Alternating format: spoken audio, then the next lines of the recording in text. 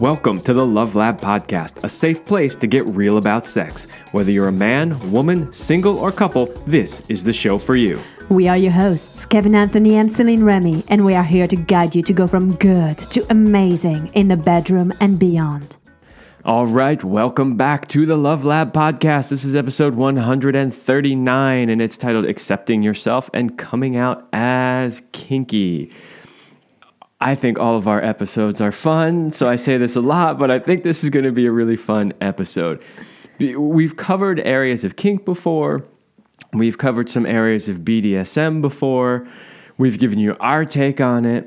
We had somebody who was into BDSM on it, but we've never had basically a professional in the world of kink and BDSM. And so that's going to be really exciting today because we're going to get to talk to somebody who this is what he does for a living. And I think it's going to be relevant to a lot of people, partially because, Celine, you came up with some data for us here on that. Yeah, I was doing some research, and apparently kink is way more common than you'd expect. Research showing that about half of all people have had some kind of freaky sex at some point, and a whooping 84% saying that they'd like a little bit more kink in their lives. So if you think you're a freak, you're kinky, or something's unusual, obviously the numbers don't lie. You're not. Yeah, 84%. That is a large number. Now, keep in mind, right, and I'm sure we'll get into this once we really start the conversation, but there can be a broad range of what's considered kink, right? So it doesn't mean you got to be strapped to a cross and, taken through an entire scene to be kinky. There's other things that you could potentially do that fall in the realm of kink. So I am excited. So first we'll just do a quick little sponsor break and then we will introduce today's guest. So if you want to join the secret club of men who are great in bed, then check out Power and Mastery at powerandmastery.com. It is the most complete sexual mastery training for men. Whether you want to have harder erections, last longer, or increase your sexual skills, there is something for you at powerandmastery.com. So today we have Sir Ezra. He is the headmaster of the House of Algos, the director of education at Sanctuary LAX Studios, and sex coach at what'sinmykinky.com. So welcome, Ezra. Hey, thanks for having me. You're welcome. So number one, I'm really excited because, when we think about dominatrix and dumb play, I think a lot of people will think about the woman in her heels and with her whip or whatever that thing is called. Mm-hmm. Yeah. And so today I'm really excited to have a man on the show because it is changing how people think about kink, what they think about it being a dom, what it looks like. And hopefully we're going to take our listeners through quite a journey. So let's start at the beginning a little bit with your own journey. And we want to hear more about your sexual journey because I know that you weren't always fully kinky out there. Or maybe you were always kinky, but you didn't always admit it to yourself. Or the outside world. Yeah, absolutely. I definitely was always kinky. I can remember being very exploratory. Let's just say I played a lot of doctor, early on. I would actually describe a relationship I had in high school as master-slave, only based on the power dynamic that was organically established, even though at the time I didn't have the words to describe it or really understand what it was. But we were always really very exploratory. As soon as I started having sexual relationships, there was a lot of exploration. What else can we try? What else can we try? And I always gravitated towards dominant and submissive relationships. Honestly, I don't even know how I found it so organically in the past, but I did. And at a certain point in my 20s, I said, okay, well, childish things aside, time to be a grown-up and do what grown-ups do. And that was really, maybe the biggest mistake I made in my life. I don't know it all. It all comes together to who you become. So I don't know if mistake is the right word, but sometimes it feels like, Go ahead. I want to just pause you there for a moment because I'm curious, what was it What was the influence that was telling you that you needed to sort of do what adults do and stop being exploratory? Like, what was the influence? Was it society? Was it parents? Was it girlfriends, boyfriends? Like, what was it that made you go, okay, wait a minute, this is childish stuff and I need to be an adult? I think it's a whole bunch of things. I mean, I identify as sadistic, and there's not a lot of good role models for, well-adapted sadistic behavior, right? So there's part of me that thought, okay, like this has been fun, but if I'm going to keep doing this, it's going to make me a worse person. Can we give a definition of sadism for our listeners who are not quite clear, just so we can all be on the same page? Yeah, absolutely. So I would, in the broadest sense, define sadism as like the Germans Schadenfreude, the joy of others' misery, right? But in the context of a sexual orientation, it is specifically sexual pleasure from someone else's discomfort or pain or anguish. And, it's consensual. It's all consensual. And so the counterpart of the sadist is the masochist, right? And so there are these people who enjoy being uncomfortable or in pain or tortured or, in some kind of predicament. So that's a pretty fine line to walk, isn't it? Right? Because you could very easily take it too far into an unhealthy realm, wouldn't you say? Yeah, you absolutely can. And what's really dangerous is that it can often look the same from the outside. And so in BDSM education, we spend a lot of time working on differentiating abuse from BDSM. So I think the best way to understand it is power over versus power with. So if you and I role play police officer and prisoner, right? Or police officer and defender, right? So I'm role playing. We have chosen to do this thing together.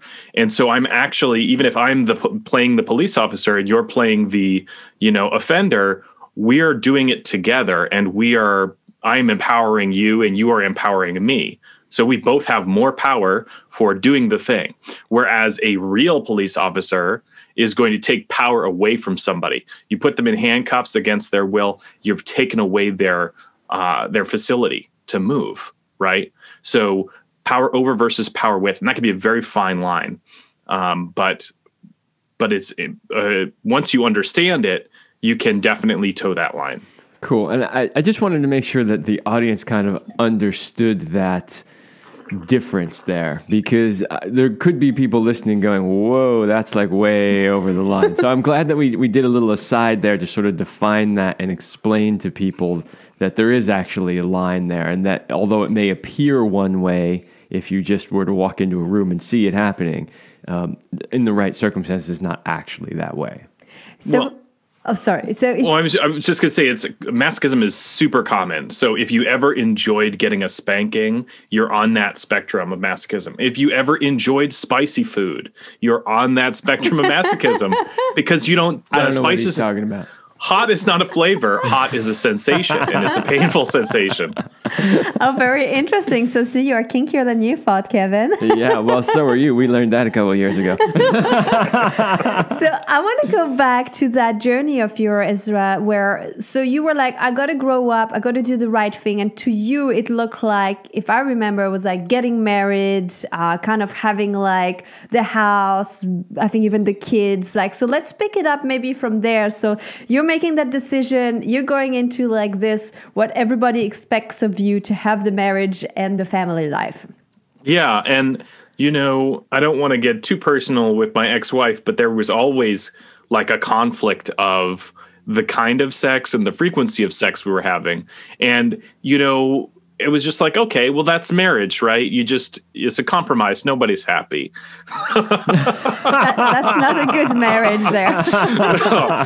Unfortunately, there's a lot of examples of that. And so that was readily available, whereas, a healthy dominant submissive relationship was maybe not available, right? Mm-hmm. But yeah, it was about, just conforming and being part of doing the thing, investing in a family, investing in, a property.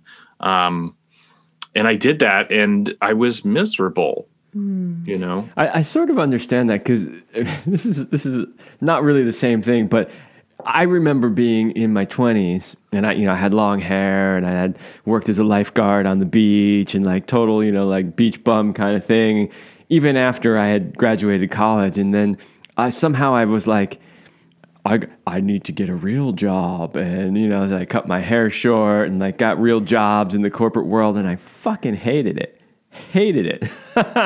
So yeah, it's just, I kind of understand what you're saying, in a sense of society is telling you that you should do things a certain way.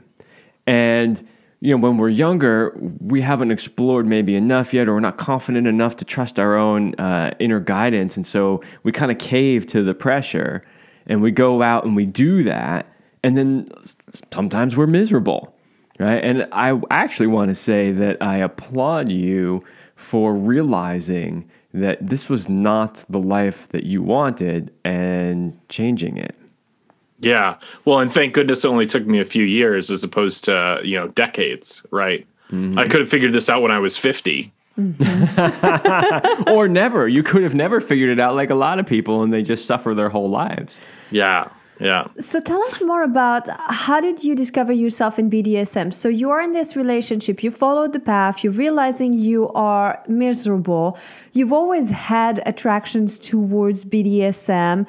So I'm imagining now there's this conflict, right? Where you're like, okay, you're not happy with this relationship. There's this thing you liked. How do you go from there? Of like, how do you get to explore, to like embrace it fully?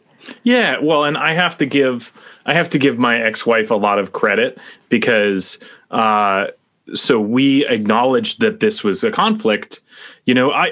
She thought I was going to settle down, and I thought she was going to open up.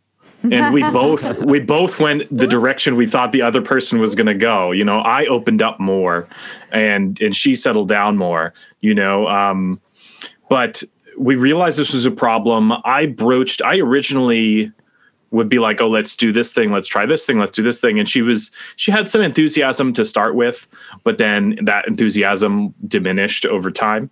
And at a certain point, I realized that it was, we were never going to get to where I was hoping we would get to. And so I did some research, and I found like a kinky therapist who, in the original conversation, realized that I was kinky and probably poly, right? And so she says, like, why don't you open up the marriage? And I was like, she'll never go for it. Like, I'm totally down, but she'll never go for it. And so we met in person eventually, and she totally wasn't into it. She was like, how could you do this to me? Can we still have a child? What, so, but it wasn't a betrayal in my mind, right? Because it was the thing that could have saved the marriage, right? We could still maybe have been partners if she could have dealt with that, but she just couldn't, and that's fine. We all have our limitations. But because we realized that this was such a critical issue, we sort of sought a solution. And so we actually began exploring the BDSM community together. She would come to classes, we would go to munches, we would do things together. And then eventually we actually became what I would call play poly, where we were our only partners in the bedroom, but outside of the bedroom, I was allowed to do certain things. Like I could just, spank somebody that she had met, that she approved of or something. And it was pretty rigid, but I did my best to follow it. And at a certain point, she was just like, I'm done exploring. And I was like, well, I'm just not. Starting. Yeah, this is great. I'm not. I mean, and again, I can't fault her for not being able to accept all of me, because neither did I. Like when we met, I hadn't accepted that as a really important part of me. But it's amazing how being denied something can illustrate to you how important that thing is, right? So I didn't realize like how critical sexual exploration was to who I am as a person, until that's the classic. You don't know how good something is until you don't have it anymore, right? Or until you realize that you have been wanting it and have never had it. But there was a great segue in there, which was you talking about how could she accept you, all of you, if you didn't accept all of you? And I really want to explore that, because that's definitely one of the main topics of this episode is, what did you do? How did you go about that path of learning to accept yourself? Well, I mean, it meant meeting people who were farther along on a similar path than me. It was, as I mentioned before, there aren't a lot of models. Like, you can look at like Angelina Jolie and Billy Bob Thornton as like they're definitely kinky. Right? Like, didn't they carry around like a vial of each other's blood on a necklace for a while? Like, that's fucking kinky. But you don't get to you don't get to like understand the intimate components of the relationship. Was she his submissive? Was he her submissive? Was, were they poly? Like, who the fuck knows? And so you don't really get to learn about how to do that, And so, going to munches, going to classes, going to events was an opportunity to make friends in the BDSM community and learn about people who were on a similar path to where I wanted to be or where I eventually was. And I was like, oh, okay, so a dominant submissive relationship can be healthy and happy, and you're not taking advantage of your partner, and you're not, getting one over on them or something, right? So I definitely want to go back into this exploration of the dominant submissive and kind of like what it looks like. But before maybe we get there, I want to know, so I know that you were saying like to seek other people who have done what you want to do, who have more experience, to surround yourself and immerse yourself into the world that you want to explore. And I know that another part for you, when we were talking earlier, you mentioned prior to the show that therapy was a big one for you that worked. So was it about talking out loud the things that you were too afraid to maybe share with other people, or like in what way like did therapy help you, and what was it that really made that tipping point for you? Well, I know that my therapist is kinky, and so in a way that was just another example of seeing somebody who was farther along on the path. She said something to me that sticks in my mind to this day. And that was maybe 8 years ago at this point. And she said, someday somebody's going to appreciate the fuck out of you. Because my ex-wife wanted some parts of me, but would rather just let other parts go and say, well, you can't be that person also, and then, I mean, I'm remarried now, and I am appreciated for 100% of my bizarreness, Ooh, I can't wait to dive into that, because we always say that that there's always a match for you. It doesn't matter how kinky or vanilla, wherever you are. If you think you're weird, there is somebody out there who likes the same things than you. You might narrow a little bit your searches, if you're very specific and stuff. But we have the kinkiest friends, and we've seen them meet each other. I mean, get married, and they're like crazy stuff. And I'm like, if this person can find a match, anyone can. This is really what we always say. We have one friend in particular who is on the far extreme end of the kinky scale, like way out there on the far end of the scale. And we saw him go through relationship after relationship after relationship, and it always seemed like nobody was quite enough for him. And then one day he literally found somebody even kinkier than he is. That was amazing to watch. Yeah, it was. And they're actually a pretty incredible match. I'm like, really where was she his whole life? So I want to know, in your opinion, Ezra, what is the biggest mistake that people make? And right now we're talking about being kinky and BDSM and accepting yourself, maybe at this beginning. Like, what, in your opinion, is the biggest mistake people make? The most common mistake, I'm not sure biggest, like most impactful, but certainly the most common mistake that people make is that their dominant submissive orientation is going to match their gender. So many people come in. I mean, I can't tell you how many times I've seen a couple come into the dungeon twice. The first time, she's on a leash, and the second time, he's on the leash. And then there's this whole contingency of women that are dominant but feel like they should be submissive, and it's a huge conflict for them and for the community at large, because they're not really submissive, so they've increased the spectrum of what a submissive can be because they're really just dominant or switches. Oh, this is fascinating. Okay, we're going to dive more into this, but we're going to do a little sponsor ad here. Today's episode is brought to you by Aneros. Aneros prostate massagers can be enjoyed in many different ways to enhance the strength and pleasure of your orgasms. A healthy prostate means you're able to have stronger, longer sex. Stronger, longer sex means you're able to have a healthy prostate. Healthy prostate, healthy life. Hey, that's a good thing. Aneros prostate massagers can be used for solo play or to enhance sex with a partner. The Aneros gives you hands-free pleasure with the utmost comfort. And it's kinky shit too, so you should try it. So go to CelineRemy.com/go/prostate, and that's our affiliate link to get to the Aneros. It's CelineRemy.com/go/prostate, and make sure you use Love Lab at the checkout to get a 10% off your purchase. So you can support the Love Lab podcast and be kinky all at the same time. 2 in 1. Okay, so I want to come back to that element. I'm fascinated about this whole like power dynamic. I love what you were mentioning about like, it doesn't mean because you're a woman, you have to be submissive, or because you're a man, you have to be the dominant. There's things that can shift here. So what do you think are the most important elements that people need to apply or know when it comes to BDSM?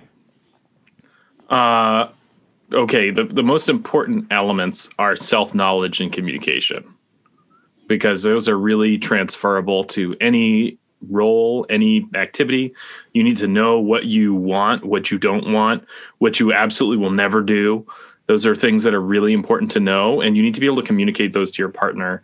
And I mean, it's a whole subculture. BDSM is a subculture. And in this subculture, it is essential to talk about what you're interested in. It may feel awkward compared to the regular world to, on your first date, be like, I love it when you yank on my balls. Like our first date, she asked me to masturbate her for a homework project. So, that went well. That's a sign the date went well. Yes, it is. Well, we're 5 years in, married now, so I think it was good. Yeah. So, okay. I'm thinking about a client of mine. So he's married and he's got some different fantasies and things that we're working on this and helping him like opening up to that and talking about it with his wife.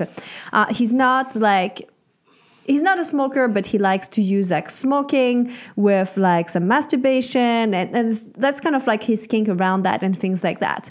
Now, the biggest thing that I see is number one is for him to accept this part of himself, and that's kind of like what you're talking about really accepting who you are. And I'm curious too, if you have like a tip about that, where you just have to come to a place of saying like, fuck it, this is who I am. And if you don't like it, like move on. And then the second one is really like bringing this shit up to your partner and then exploring.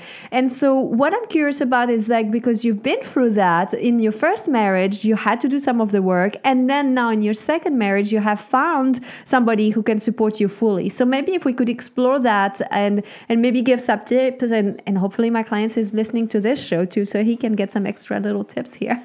Yeah. Well, so the first thing I would say is that there's an impulse to explain.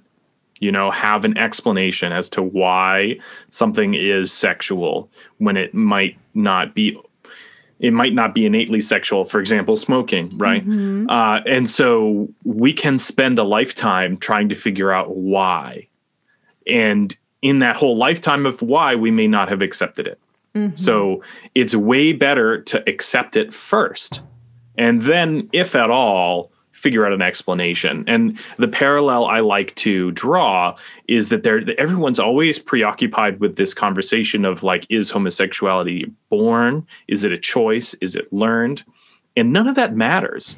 If you're going to accept somebody for being gay, then you're going to do that, right? And the explanation doesn't matter, as if, you know, being born gay would somehow give you permission to accept them because they didn't make that choice. But if they made a choice, then we're not going to accept them because, you know, we don't agree with that choice. You know, it's all just extra, right? Acceptance is essential at being okay with who we are, right? And so regardless of why that thing is sexy, it is sexy. And how are you going to deal with that? Yeah, I love that piece. To me, that parallels a lot about what you and I talk about when it comes to even therapy, which is we are not huge fans of the type of therapy that goes back and delves into your childhood and spends 3 years going over every little bad thing that ever happened to you.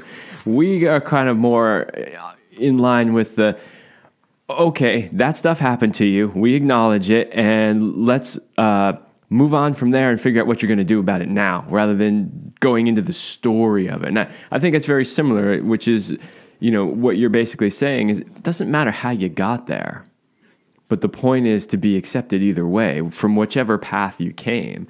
And honestly, when it comes to that debate, I think the answer is both. I think it depends on the person. I think some people are born that way, and I think some people make a choice. And that's probably why nobody can ever answer the question, because it's both. So we're going to get very personal here, because I think when we think about kinky and BDSM, most people will think about 50 Shades of Grey, and that's kind of the example. And I'm very curious, like, do you think this is a good example of kink? And then I also kind of want to hear, what does your life look like? Because you work as a dom, as a professional dom, and you're married. And I want to hear about like agreements and things like, how do you guys make it work? And because that's going to be like inspirational. Yeah. Okay. So 50 Shades of Grey is a piece of theater, you know, and I don't think that they hired enough consultants in the space. Like, there are lots of people who would have gladly given like real world accounts of what those things look like. And I think as a whole, it is good, right? It is good for the community because it helped bring people in, and the more people who are in the community, the more resources we have to succeed. There are examples that are good of things that they did, that are like good examples of BDSM. There are other examples that are terrible. But that aside, I think as a whole, it was good. It brought a lot of people in to the community. And I was already interested, but my timing was such that I came in with the 50 Shades of Grey wave, you know.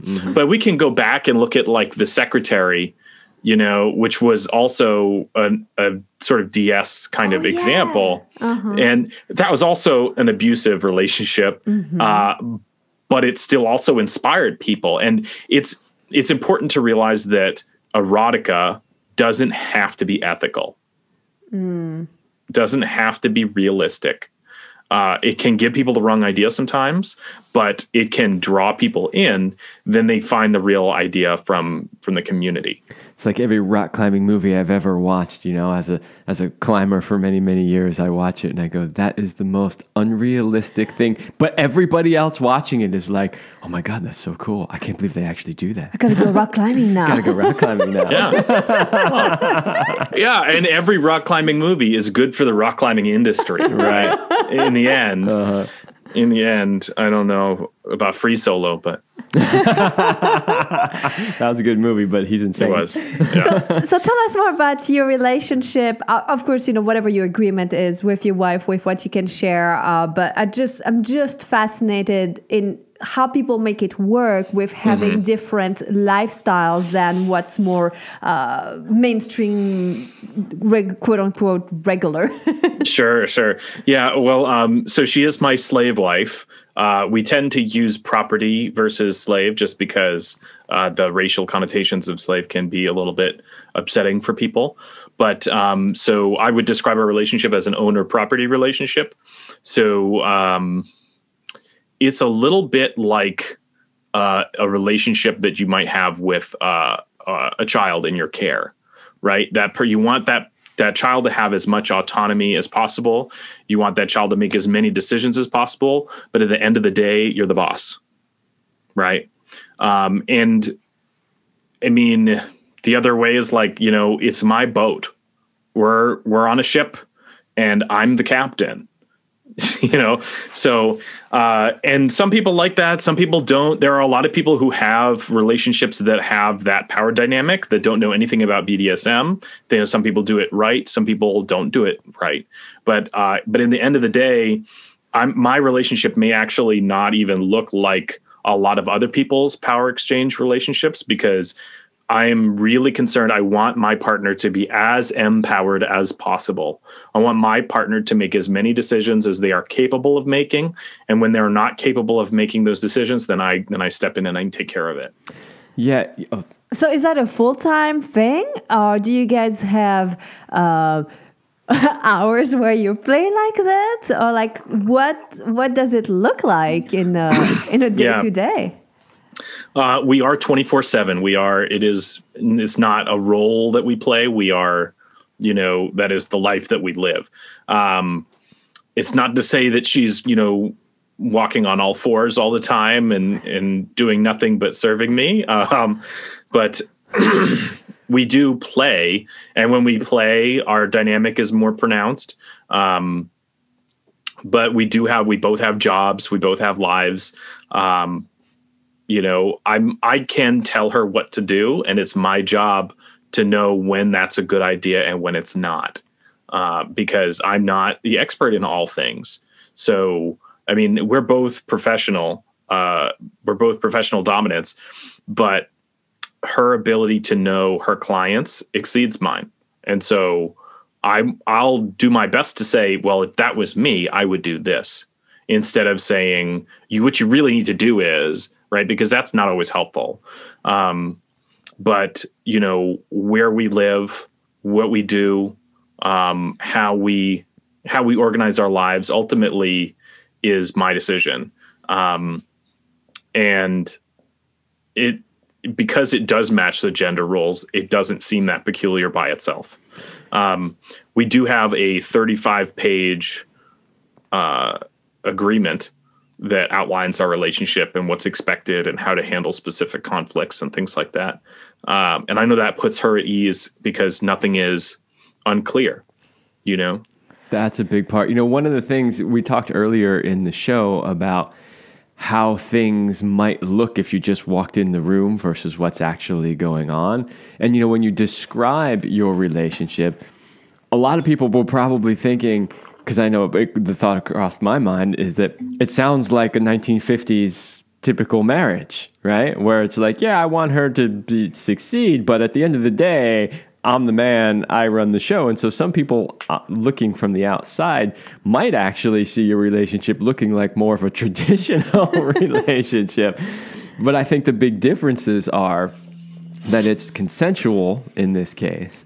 And I don't think anybody in the 50s had a 35-page agreement that spelled everything out. So they needed it, though. Well, they sure did. The agreement is so essential. We've done shows on this. Both Kevin and I have been in open relationship and polyamorous relationship for several years, and the agreements were the reason why the relationships were successful. Without that clarity, and people go like, why do you have to spell this all over? And it's like, you need to have everything so clearly defined that then you can be free, that it gives you that freedom. Yeah, you and I actually traded when we were in different relationships, traded our agreements so we could see what's your relationship doing? Oh, let me see what I got on my list, Exactly. I was like, oh, you only had 6 lines and we had 6 pages. So we're like, hey, you may want to fluff it up a little bit. I'm all about efficiency.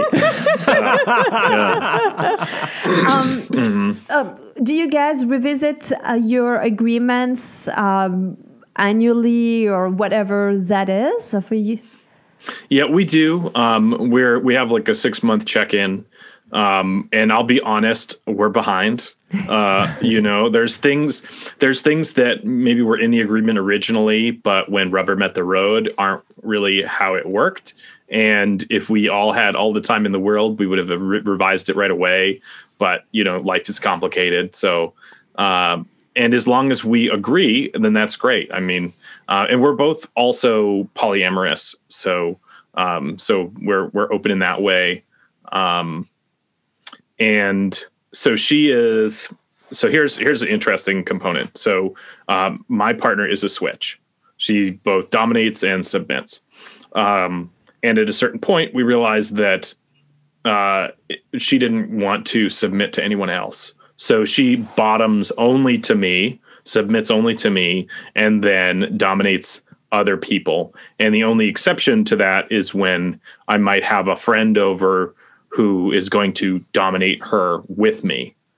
But in the end, I'm sort of dominating that other person. Somebody's got to be sort of in charge of the situation, at least in my mind. So we have that. And then we're very open for play, but then sort of romantic relationships have a few more restrictions in terms of like the standard of how we expect to be treated and things like that. Mm-hmm. So one last question. I just love this. What kind of sex do you guys have? Do you have whips and chains? Do you have like vanilla lovemaking? Like, what does it look like for our listener? Give us a little bit of For those listening, he's shaking some chains and restraints that are hanging behind him. I got a leather mask. I got some chains and restraints. I'm leaning against a double-sided 6x6 wood St. Andrew's cross. So there's enough for 4 people to play on. And then behind that, I have like my toy closet, like exploded and is now a wall arrangement. And I could reach 6 or 7 whips right now. It's interesting. You'd think that it was always whips and chains every time, but the reality is that that's not all the sex that we have. I mean, we do have like quote unquote vanilla sex. We do have just like, okay, we're just going to fuck. But when we have a scene, it's almost segmented, right? So if we're going to engage in BDSM, then it's almost its own contained experience. And it's usually paired with sex. So we'll sort of do that and then move on to sex. But yeah, our sex is interesting and it varies in interestingness. This is not always that interesting. As sex should. Sex should vary, Yeah. I guess it should never really be boring. But one of the things that I like about the way you're describing your sex life to the audience is that here's somebody who makes a living doing this, right? This is like you're a professional. Your marriage is even a dom-sub marriage. So people probably think, oh, it's just always, off the charts, BDSM, craziness all the time. And so I think it's really good for people to hear that even somebody as pro as you are, it varies. Like your sex life is going to vary. Things are going to be, really kinky and crazy one day and really vanilla the next day, or maybe not at all, and I think it's healthy for people to understand that.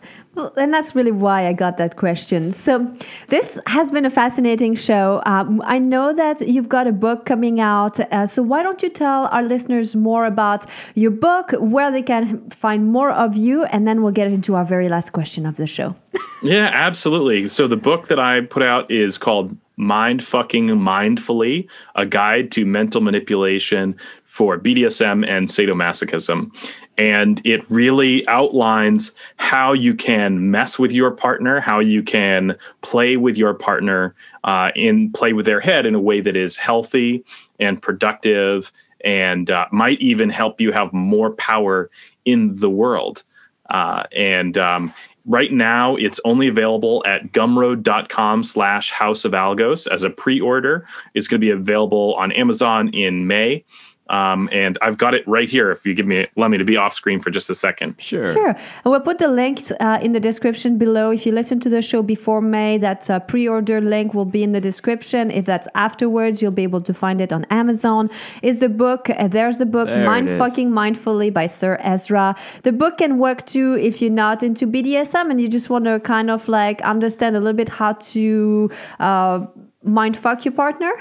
Yeah, absolutely. I mean, I think like the most simple mind fuck ever is like, just wait till you get home. You're going to get it. Mm-hmm. So it doesn't have to have kinky sex. You know, it can be about the art of anticipation. And there's a lot in there too about like mind fucking that happens in the world in a non-consensual way or a non-erotic way. And I think those are really useful for, you know, reclaiming the agency in our own lives, because we're constantly being manipulated by advertising agencies, corporations, governments, you know, authority figures in our lives. And when you can realize that, you can really take the power out of it. And then you have more power for yourself to play with. There you go. That is so true. Absolutely. So, Ezra, we always like to end with our last question. Please let us know, what is your best sexual talent? That's interesting. Well, I worked very hard at whips. I can ring from 6 feet away. I can ring a service bell with the tip of a whip. Impressive. We've never had that one too. That's a very new skill we're hearing about on the Love Lab. Yeah. Well, I like heavy masochists. And if you want to attract a heavy masochist, you just crack a whip and they come running. All right. Fascinating conversation, and this is just the beginning. So again, if you want to connect with Sir Ezra, you can go to his website, whatsinmykinky.com, follow him on social medias and all of that, get his book. Thank you so much for today's conversation. I definitely enjoyed myself. Yeah, thanks for having me. You're welcome. All right, everybody, that's all the time we have for this episode, and we will see you next week.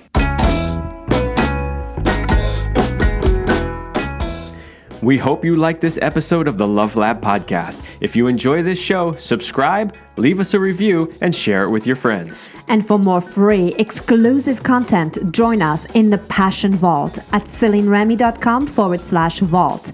That's CelineRemy.com/vault. Thanks for listening. And remember, you're amazing.